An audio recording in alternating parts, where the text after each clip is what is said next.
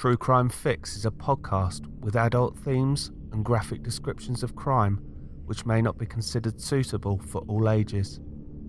Please use your discretion when listening. All research has been conducted using material in the public domain, and some opinions may not be that of the author or the host. Please remember that all victims are someone's loved one, and all episodes are recorded in the utmost respect of their memory.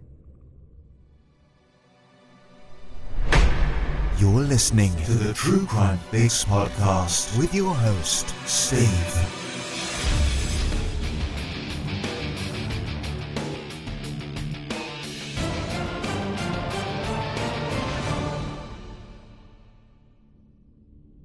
Hello again everyone, and welcome back to our 23rd case together. Please note that this is the second part of a two-part episode, so please make sure that you have listened to episode 24 first, or you'll get slightly confused. A reminder as always, if you've enjoyed the show so far, then please make sure that you've subscribed on your chosen podcast directory, and all the new episodes will automatically download for you. You can also listen to the new episodes through the website, so go over to www.truecrimefixpodcast.co.uk, and all of the episodes are at the base of the home screen. The episodes are also available now on the True Crime Fix channel on YouTube, so please spread the word as far as possible. So when we left the case yesterday, it was Wednesday the 4th of November 1996, and Lee Harvey's partner, Tracy Andrews, had just concluded the press conference appealing for witnesses for the attack on Lee. So without further ado, this is your True Crime Fix. I'm your host Steve, and this is part 2 of the story of Lee Harvey. On the day after the press conference, Detective Sergeants Mick O'Donnell and Brian Russell, who had been designated family liaison officers, went to the Harvey's house to take their statements and update them on the case. 2 people had come forward after seeing the press conference and reading the newspapers, providing a major breakthrough. Although they could confirm the fact that they had new leads to the family, the inquiries were still continuing, so they were not able to divulge any further information. In the subsequent days following the attack, they had set up a number of roadblocks along Cooper's Hill, hoping that someone had seen something. Of the 650 cars which had been stopped, 120 of them had been on the road on the night of the murder, and no one recalled a chase like Tracy had described. As per protocol, they wanted to eliminate everyone from the inquiries, so Maureen and Ray had given their statements in separate rooms, as well as having their fingerprints taken. The questions were like: did Lee carry a knife? Was Lee happy? Did Lee have a temper? Maureen informed the police that the only knife that she knew Lee to have was a Swiss Army knife which he had had since the age of 13.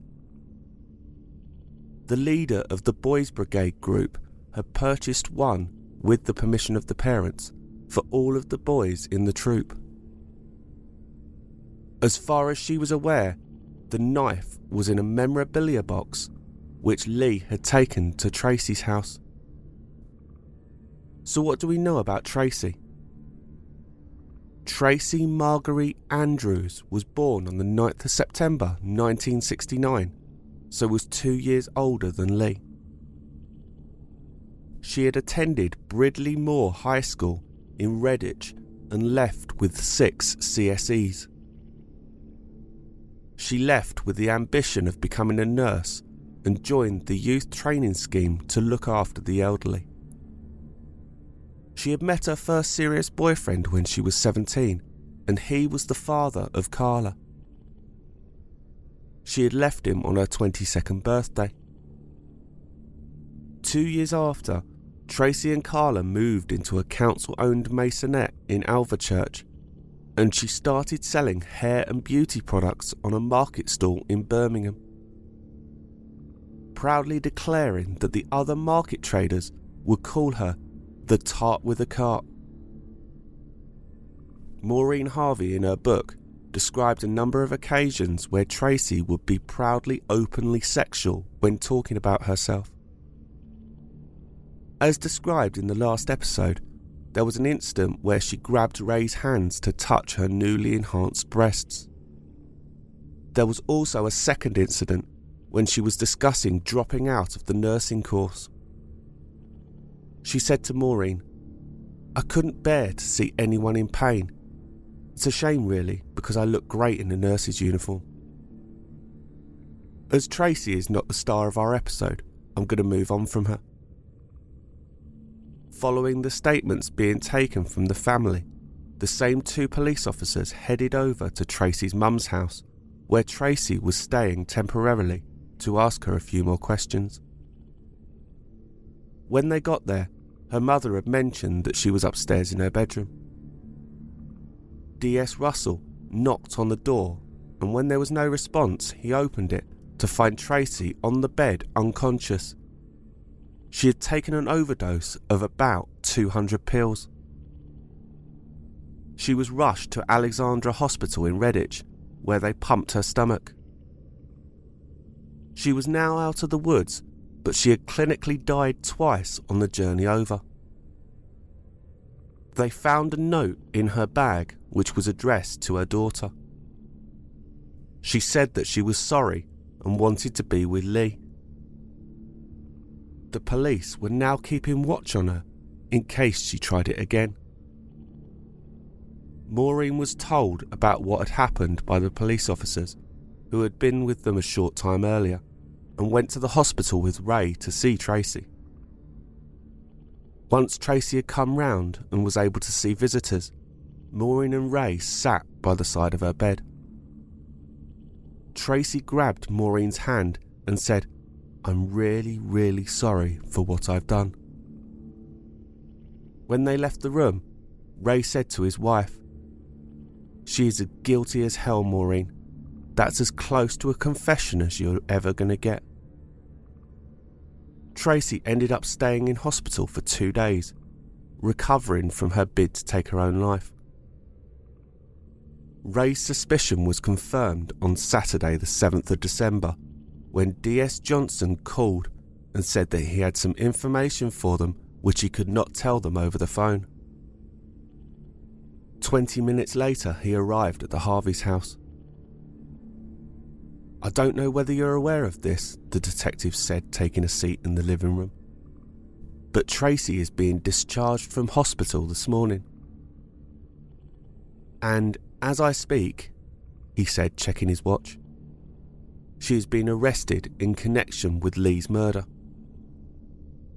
I cannot tell you too much, but the witnesses who responded to our appeal are a couple who saw Lee's car travelling along the lane which led to Cooper's Hill, and Tracy is now our main suspect."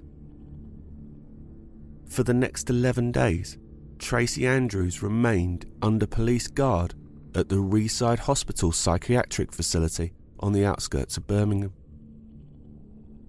A couple of days later, Andrews' ex-partner, Andy Tilson, made contact with the Harveys about testifying at the trial.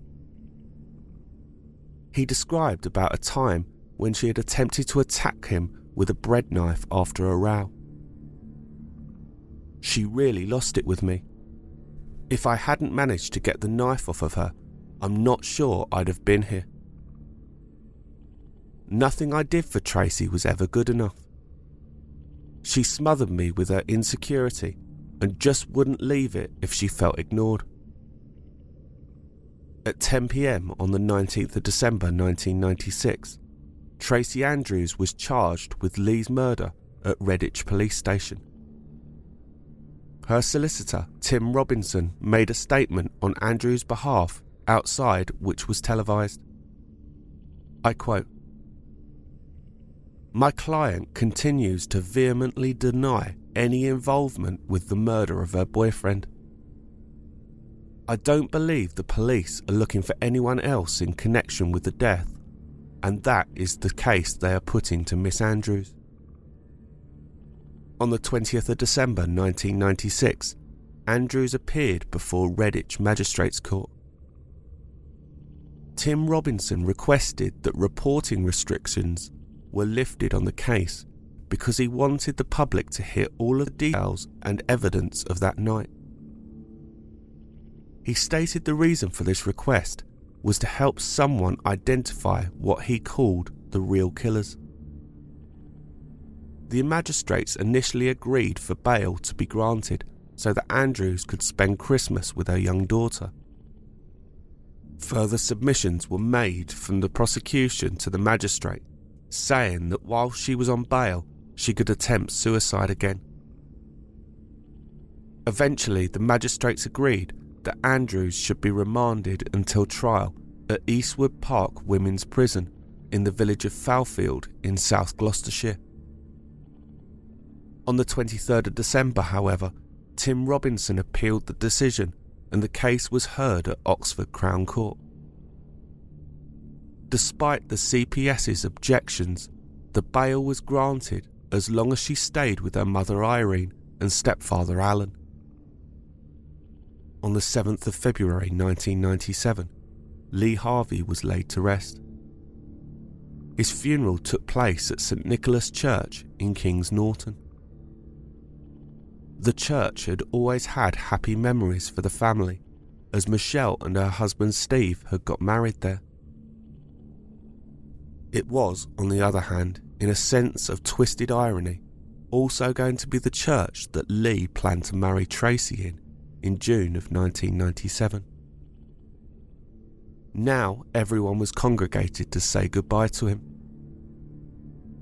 More than 350 people turned up to pay their respects to Lee. His mates from West Midlands Travel turned up to the church driving the number 35 single-decker bus, the one that he drove so proudly. It had a large photograph of Lee on the front. His daughter Danielle's wreath was the most prominent, with Dad spelt out in white roses. The message inside saying, "To Dad, have a wonderful day in heaven. Love you and miss you." The family had decided that the funeral would be too difficult for her, so her grandfather on Anita's side took her to the zoo instead, whilst Anita attended the service.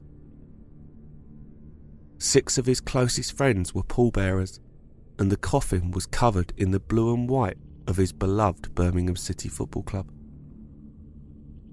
The Reverend Eve Pitts conducted the ceremony, stating to the congregation, "I pray and trust that what we are thinking about in our grief must not overwhelm us.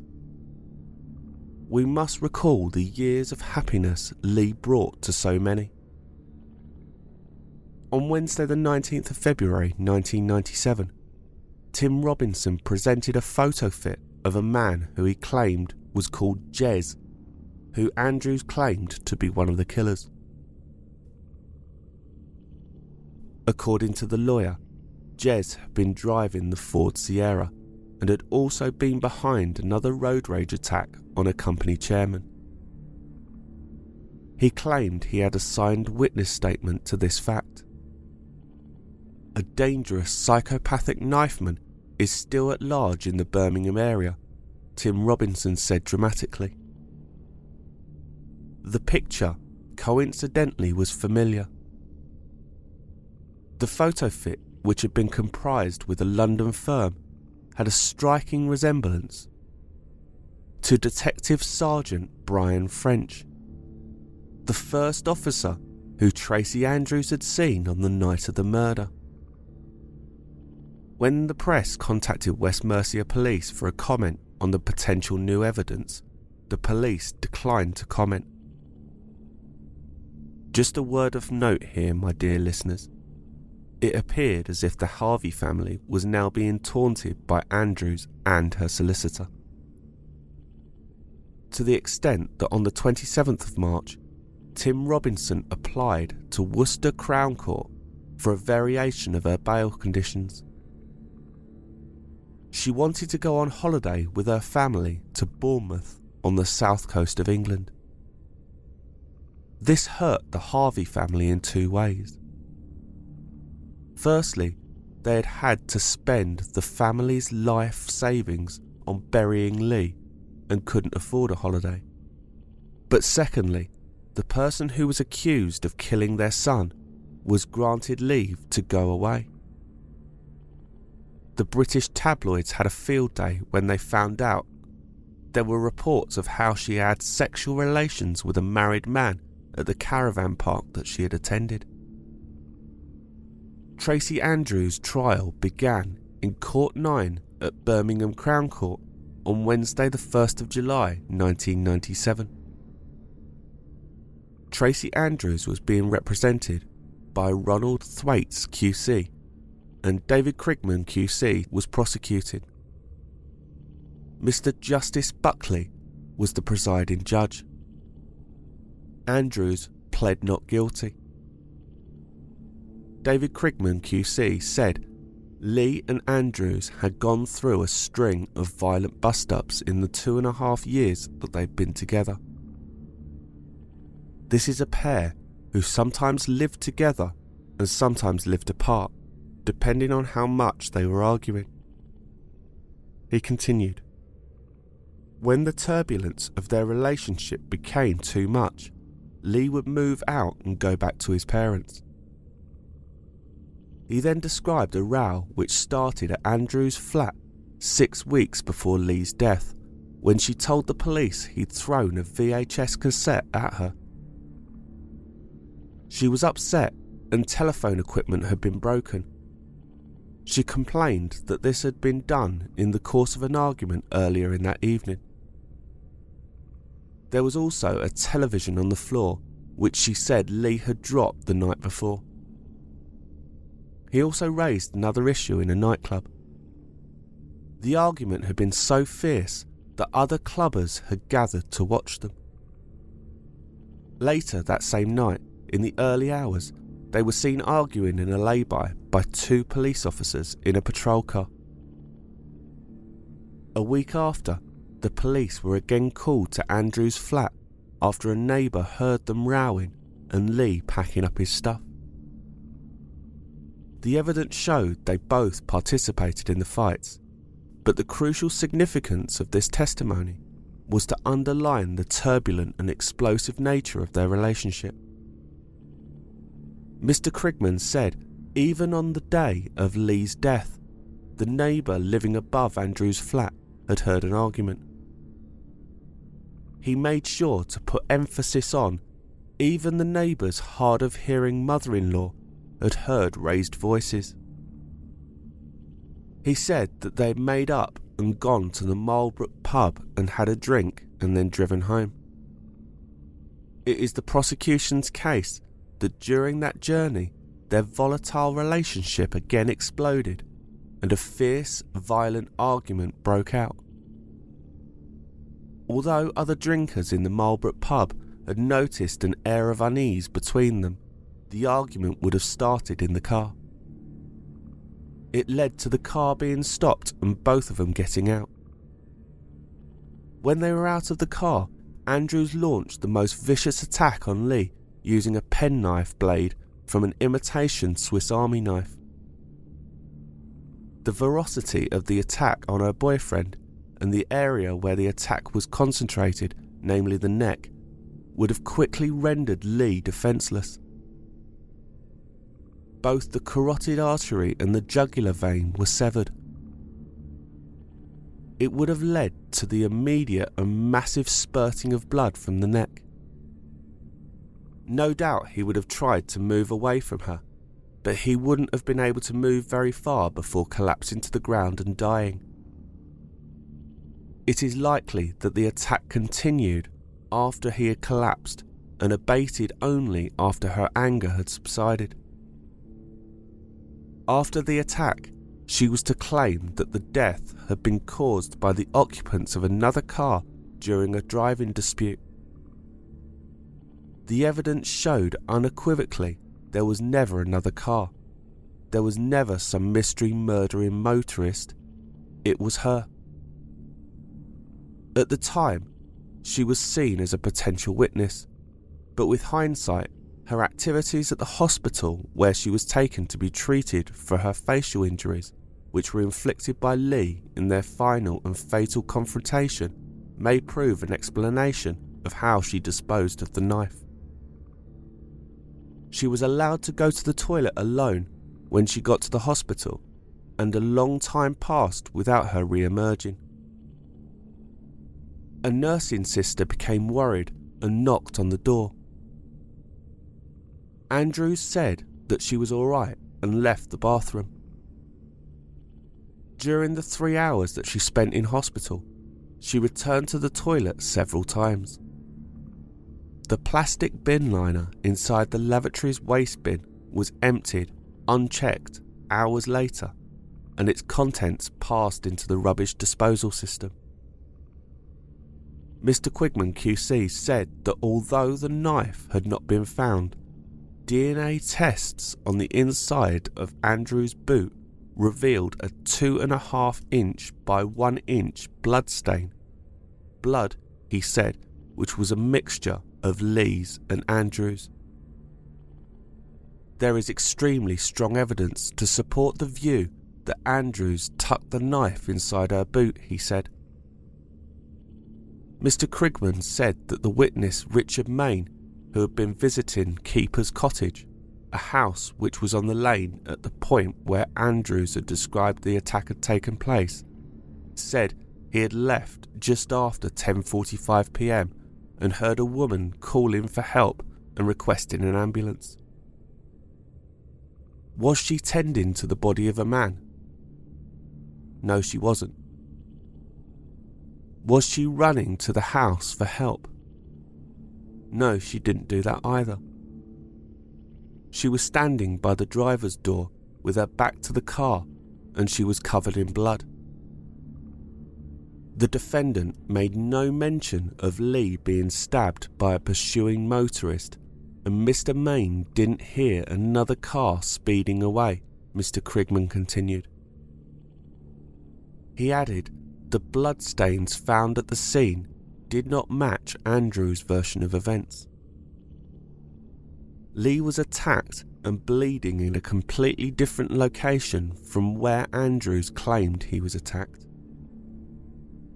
Parts of the knife, a pair of blood-stained tweezers, and a spring from a pair of scissors were discovered near Lee's body. They had broken off from the murder weapon due to the ferocity of the attack. The hand which held the knife would also have been cut. Andrews' little finger on the right hand was found to be lacerated, which was examined by the doctor. The prosecutor also described how a clump of almost 100 hairs from Andrews' head, mostly still with the roots attached, had been found on the sleeve of her leather jacket. 3 other strands of her hair had been found in Lee's hand. There was also blood found on the back seat of Lee's car, which was inconsistent with the account that Andrews had given to the police. Blood on her orange jumper suggested it was splashed on rather than from cuddling Lee. This was the first time that the Harvey family was hearing the police's theory on the case. Everything was starting to make more sense now.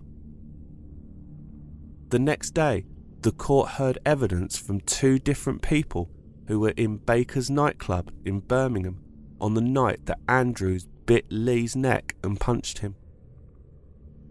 Stephen Gerling, who was one of Lee's best mates, who had accompanied him that evening, and barmaid Victoria Silcock, said there had been a heated argument between Andrews and Lee after Andrews had turned up at the club. Tracy was shouting at him because she was angry he had come to the club. I saw her punch him twice in the cheek. The punches were hard enough to make him flinch, but he did not retaliate. Then she bit him on the left side of the neck and scratched his chin. Lee was taken to the kitchen as the bite was bleeding and needed attention, testified Miss Silcock. 3 police officers gave evidence regarding the fights that they had witnessed between Andrews and Lee. PC Ian Henderson said that he'd seen them scuffling outside a pub on Broad Street in Birmingham, and that Lee appeared to be trying to calm Andrews down as she tried to hit him. The other officer had been forced to separate them and had sent Andrews home in a taxi. PC Grant Moss and PC David Hind both described occasions where they had been called out to resolve numerous violent arguments at the home of Andrews in Alverchurch. Tracy was always in a worked-up state and was quite aggressive towards Lee, PC Hind said. There was a lot of verbal exchanges between them, but when we split them up to talk to them separately, there was constant interruptions from Andrews as she was trying to get back into the room where Lee was sitting. Even as Lee was trying to leave the flat, Andrews was still aggressive towards him and shouting at him. The next day, the 3rd of July, extracts were taken from a 40-minute video that was filmed by the police. The court heard for the first time from a little girl who lived at Keeper's Cottage who had been in bed on the night of Lee's murder when she heard the row outside. The video showed 9-year-old Stephanie Duncan, who was cuddling her teddy bear, say she had heard 2 people arguing, an angry man and another person with a softer voice. I know the man was not very happy, she said. He sounded quite fierce to the other person. I woke up because I could hear the noise and the curtains were lit up and I could hear some people were talking outside. It sounded as if they were arguing though. I did not hear what they said. Keeper's Cottage was owned by Stephanie's mum, ex-CID officer Susan Duncan, who had been a detective constable for West Midlands Police before leaving the force to work as a defence solicitor. She told the jury that she had suspected Andrews had killed Lee after speaking to her that night. As Richard Main had left the cottage, an automatic security light had come on and he saw Andrews bending over Lee in the road outside. Caught like a rabbit in the headlights, Andrews had only started screaming for help once she realised she had been spotted. Susan Duncan had said that she'd come outside with her mobile phone and torch when Mr. Main told her to call for an ambulance. It was very dark in the lane, but I could see a man laid in the road near to a parked car, she said. A blonde woman was standing behind the car. She was distressed and crying. The man wasn't moving and I couldn't hear him making any sounds. There was blood everywhere. Miss Duncan said she would have definitely heard the sound of a car speeding away if there had been one. She continued, Tracy Andrews had told me that she had been in the Marlborough pub with her boyfriend and had an argument with some other men. She said she had told him not to get out of the car, but he did. The next thing Andrews said was I put my hand to my face and there was blood everywhere. Critically, Miss Duncan then said that Andrews claimed to remember nothing about the other vehicle or the appearance of the man Lee had argued with. Later, when the police were talking to her in my kitchen, she said it was a black Sierra, that it was the passenger who had attacked Lee, and she was able to give the police a description. after she had left my house, I began to suspect her. Simon Baker and his girlfriend, Elaine Carruthers, who were both accountants, gave evidence the following day. Andrews had said that she and Lee had missed their turning whilst being chased and had to do a reversing manoeuvre in order to get back onto their route home. Mr. Baker said that he'd seen them travelling in the opposite direction and had seen Lee reversing, but Simon Baker and his girlfriend Elaine drove approximately 5 miles along the same route that Andrews had said she and Lee had taken, and both of them said that they had seen no other cars. Certainly not a dark Sierra in hot pursuit. I say that Miss Andrews' story is completely and utterly untrue. I would have definitely noticed another car. From the moment that I saw the Ford Escort, there was definitely no sign of another car behind unless it was a distance of 5 miles behind, Mr. Baker testified. Police driving expert Brian Seaborn told the court that overtaking was impossible at the spot where Andrews had claimed that the Sierra had got past. The combined width of the Escort and the Sierra was 5 inches wider than the lane. The driver being overtaken would have had to slow or stop to allow a second car to pass. Joanne Mitchell, a nursing sister at the Alexandra Hospital, described how Tracy had used the toilet containing a sink and a rubbish bin 6 times in 3 hours. Within 5 minutes of her arrival at the hospital, Andrews had spent between 5 and 10 minutes in there. I knocked on the door and had asked her if she was all right. I was worried she may have collapsed. When she came out, I noticed she had tried to clean herself up. By the time Andrews was discharged from Alexandra Hospital at 2:36 a.m, Sister Mitchell had said that she had visited the toilet a further 3 times, either using the excuse she had been drinking at the pub or was suffering from shock. Mr. Krigman said Andrews had thrown the knife in the toilet bin.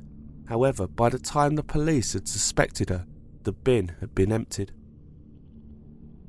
Audrey May, a domestic supervisor at Alexandra Hospital, said that a cleaner would have removed the clinical waste bag between 7 and 8 a.m. later that morning when Andrews had been discharged.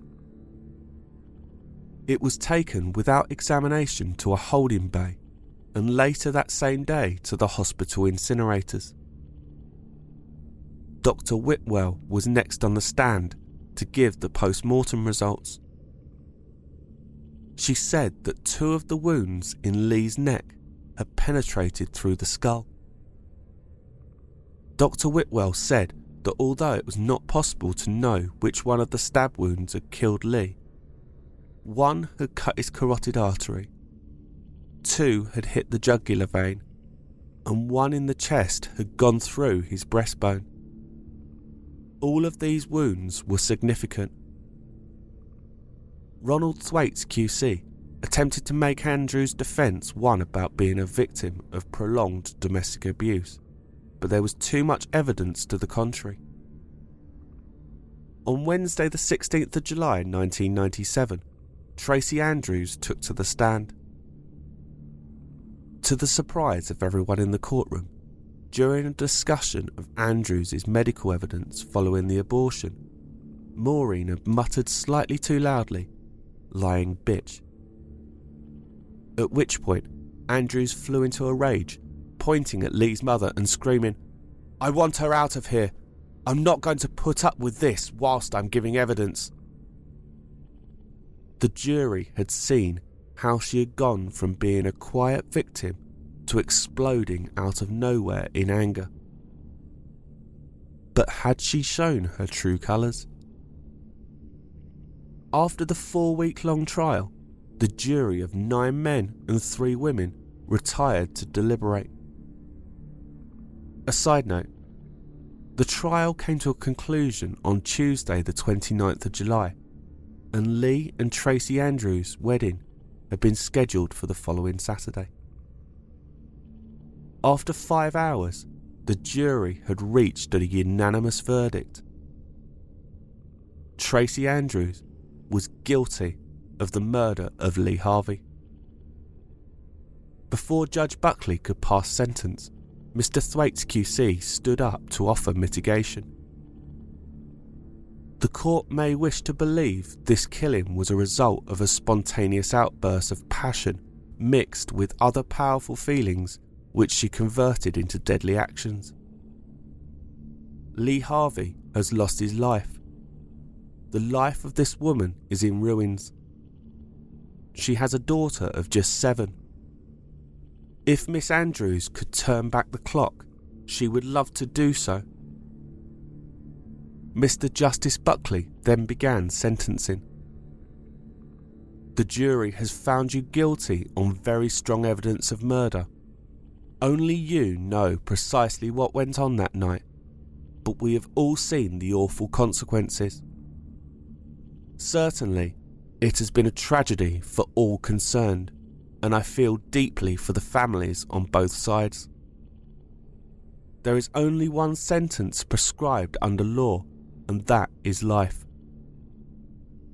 The police asked the Harvey family not to say anything outside of the court, as they had arranged a press conference at Steelhouse Lane Police Station in Birmingham city centre. They informed them that Andrews had kicked off following the sentencing in the court cell, and a police doctor had been called to sedate her. Tim Robinson, Andrews' lawyer, gave a statement to the waiting media. "We're very surprised by the verdict. Miss Andrews is devastated by it, as are her family. I've seen my client, and she is conducting herself with great personal dignity, as she has done so throughout the case. But she finds it hard to believe that she is in this position. There will be an appeal, but the grounds have not yet been decided. Miss Andrews has been convicted of murder, an offence which she vehemently denies, and which is largely based on circumstantial evidence." On the 6th of October 1998, Tracy Andrews' appeal was heard at the High Court in central London. It was presided over by Lord Justice Roth, Mr. Justice Laws, and Mr. Justice Butterfield. The appeal lasted 5 hours. Ronald Thwaites QC said that the press coverage had resulted in Andrews not getting a fair trial. The media had portrayed her as an aggressive woman who devoured men, a female terrorist, a firebrand, a knife woman. He admitted that many of the stories were a result of the defence team's decision to ask for the reporting restrictions to be lifted to help her case. Although he said that none of the stories had been in contempt of court, he said that the trial judge had seriously underestimated the risks of prejudicing the jurors, with the name being synonymous with unmitigated wickedness. Mr. Quigman QC denied that she had received an unfair trial, pointing out that the defence team had gone out of their way to tout the coverage in an attempt to make their client appear to be the victim. On the 14th of October 1997, Tracy Andrews lost her appeal, and the sentence of life with a minimum tariff of 14 years stood. Again, Andrews did not react well to the decision and was not at the judgment stage of the hearing, as again she had had to be sedated. So what has happened in the years since? 2 years and 5 months after the conviction, Tracy Andrews contacted the News of the World newspaper with a confession. I quote from the article by Paul Lewis and Douglas White. "I took the knife. I lost all control. I saw his eyes go to the back of his head. I felt the wetness on my hands. I picked up the knife and went mad. All I recall is seeing red. In her description of the night, she confessed that the row had started about her ex-boyfriend Andy Tilson, the father of her daughter. They were on their way home after the night at the pub. I told Lee to stop the car. I would rather walk home. He did this. I got out.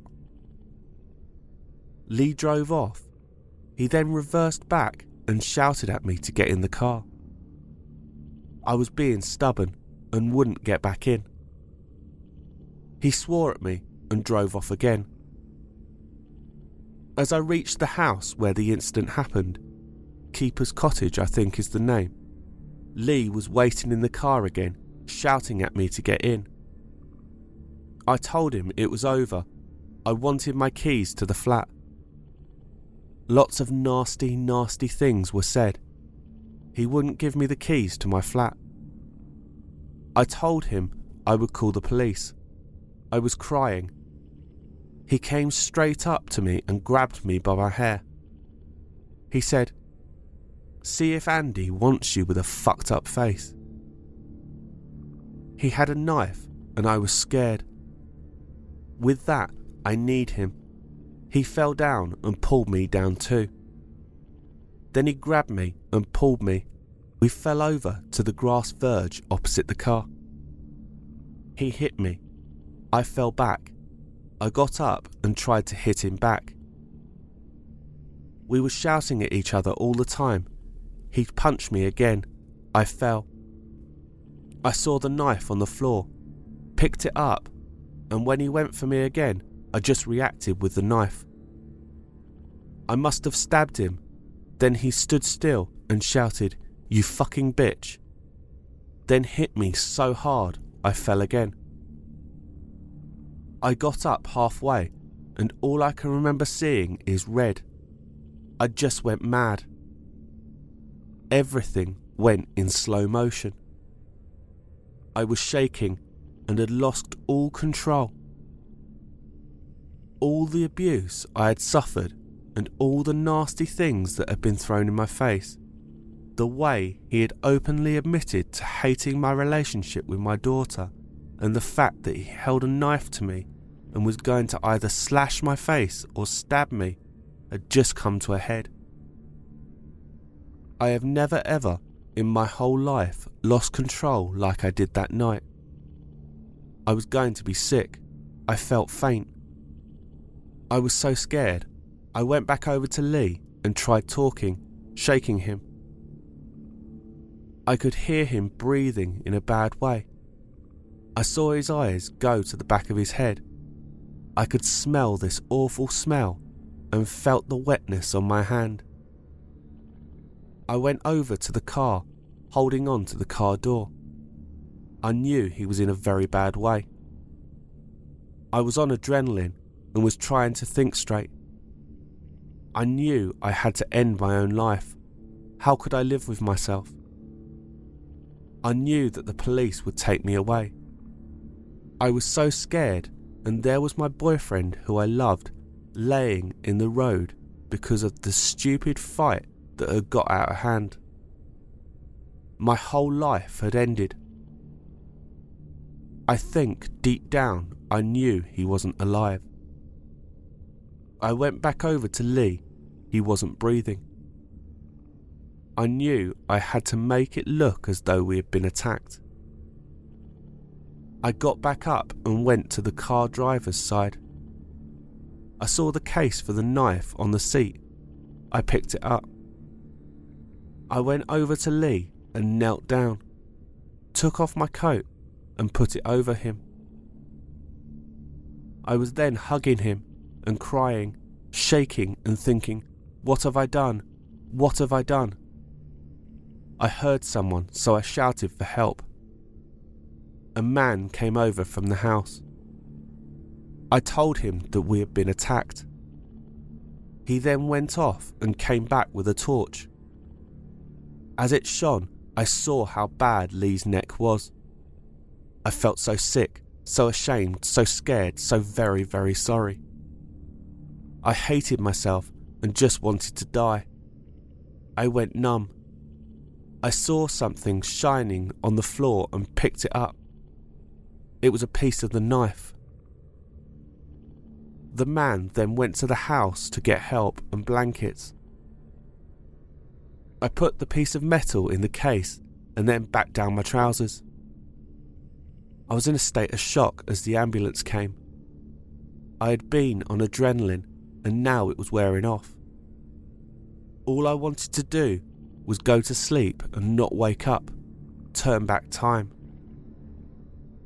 I wanted Lee to get up and say he was alright, but I knew nothing was going to happen. I just wanted to die. I was holding on to Lee, telling him I was sorry. Why did he have to push me to do this?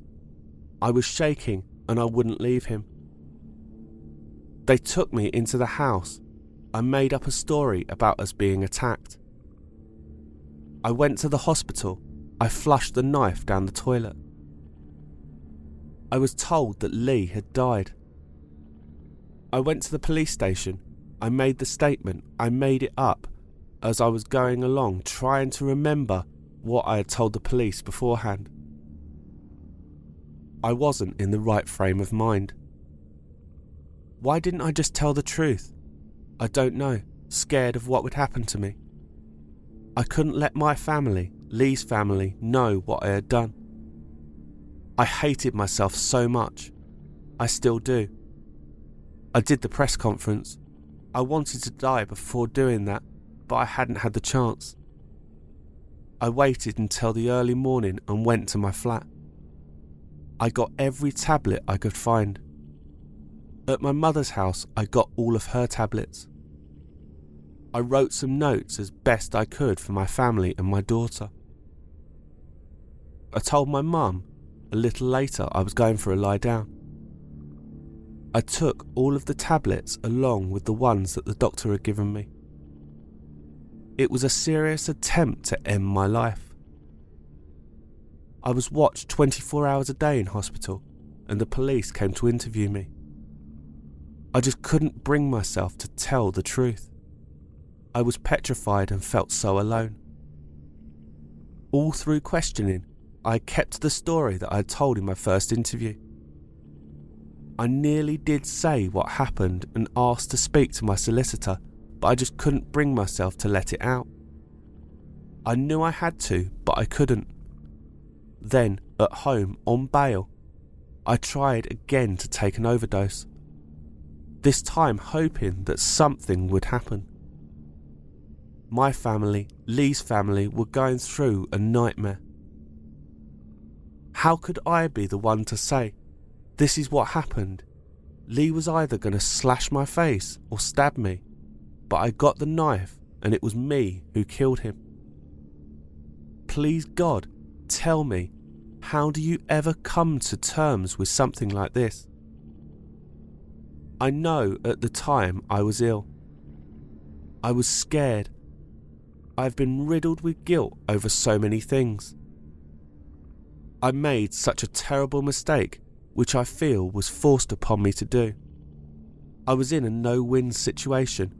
I flipped, and what happened next I will have to live with for the rest of my life. As so, Lee's family, my family, most of all, my daughter and Lee's daughter. They've each lost a parent, even if they are in a different context. I tried to take my own life because I just couldn't accept what I had done. I still feel that way at times. I have to think about the pain that I have put my family through. If I give in, they have suffered enough. I have been a stranger to myself for so long. I only hope I can find myself again. Maybe if I face my fears, I will begin to find myself. I know I have a very long road ahead of me. I know I have to go through so much before I can gain release. I know I have to be punished for what I have done. I do feel I should have been convicted of manslaughter. I should have told the truth in the first place and used it as my defence. However, I know that the main people who could come forward to help me were Lee's friends. I know people will never speak ill of the dead. They would never have helped me in my case. I needed their evidence, but I knew I would not be able to get it. Lee was a Jekyll and Hyde character. I'm not saying I was perfect in the relationship. I did have my moods at times, but everything was so exaggerated about me at the trial. My mother told me that Lee wasn't right for me due to his immaturity and jealousy. They say love is blind, and it is. So that was Tracy Andrews' confession. I usually try to avoid opinions on this podcast, but I could not help but notice again how even the confession was all about her. If that was the way that the murder really happened, telling it like that would have presented a greater chance of a self-defence or manslaughter charge.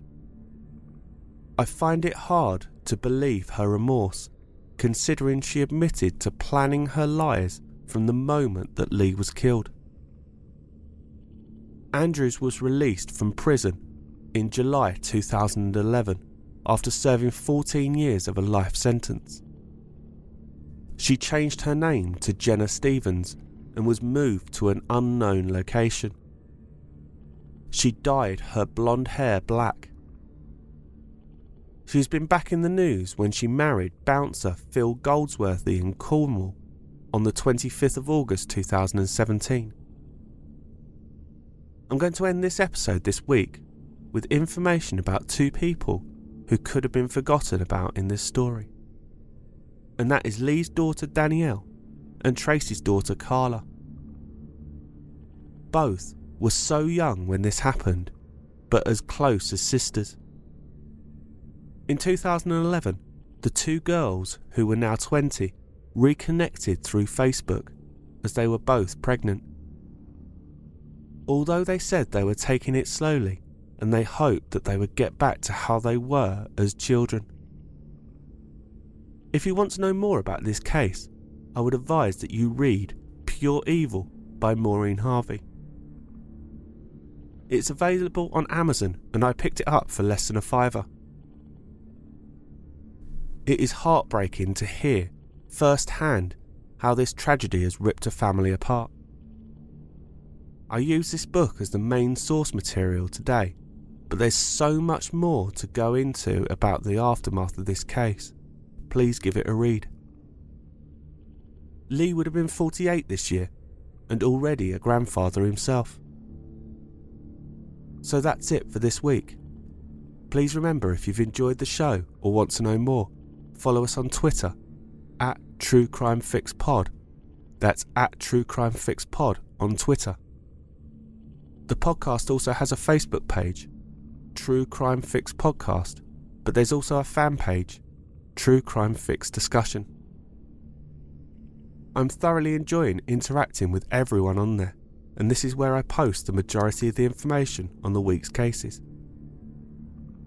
Please also remember to visit the website www.truecrimefixpodcast.co.uk. That's www.truecrimefixpodcast.co.uk. Also a reminder that this podcast is now on Patreon, so please visit www.patreon.com/truecrimefixpodcast. That's www.patreon.com/truecrimefixpodcast. I also have an Instagram account, so search True Crime Fix. Also, if you have any suggestions or feedback for the show, please contact me at truecrimefixpodcast@gmail.com. That's truecrimefixpodcast@gmail.com. Until next time, stay safe, look after each other, and live life to the fullest, because you never know who or what might be coming around the next corner. Take care, everyone.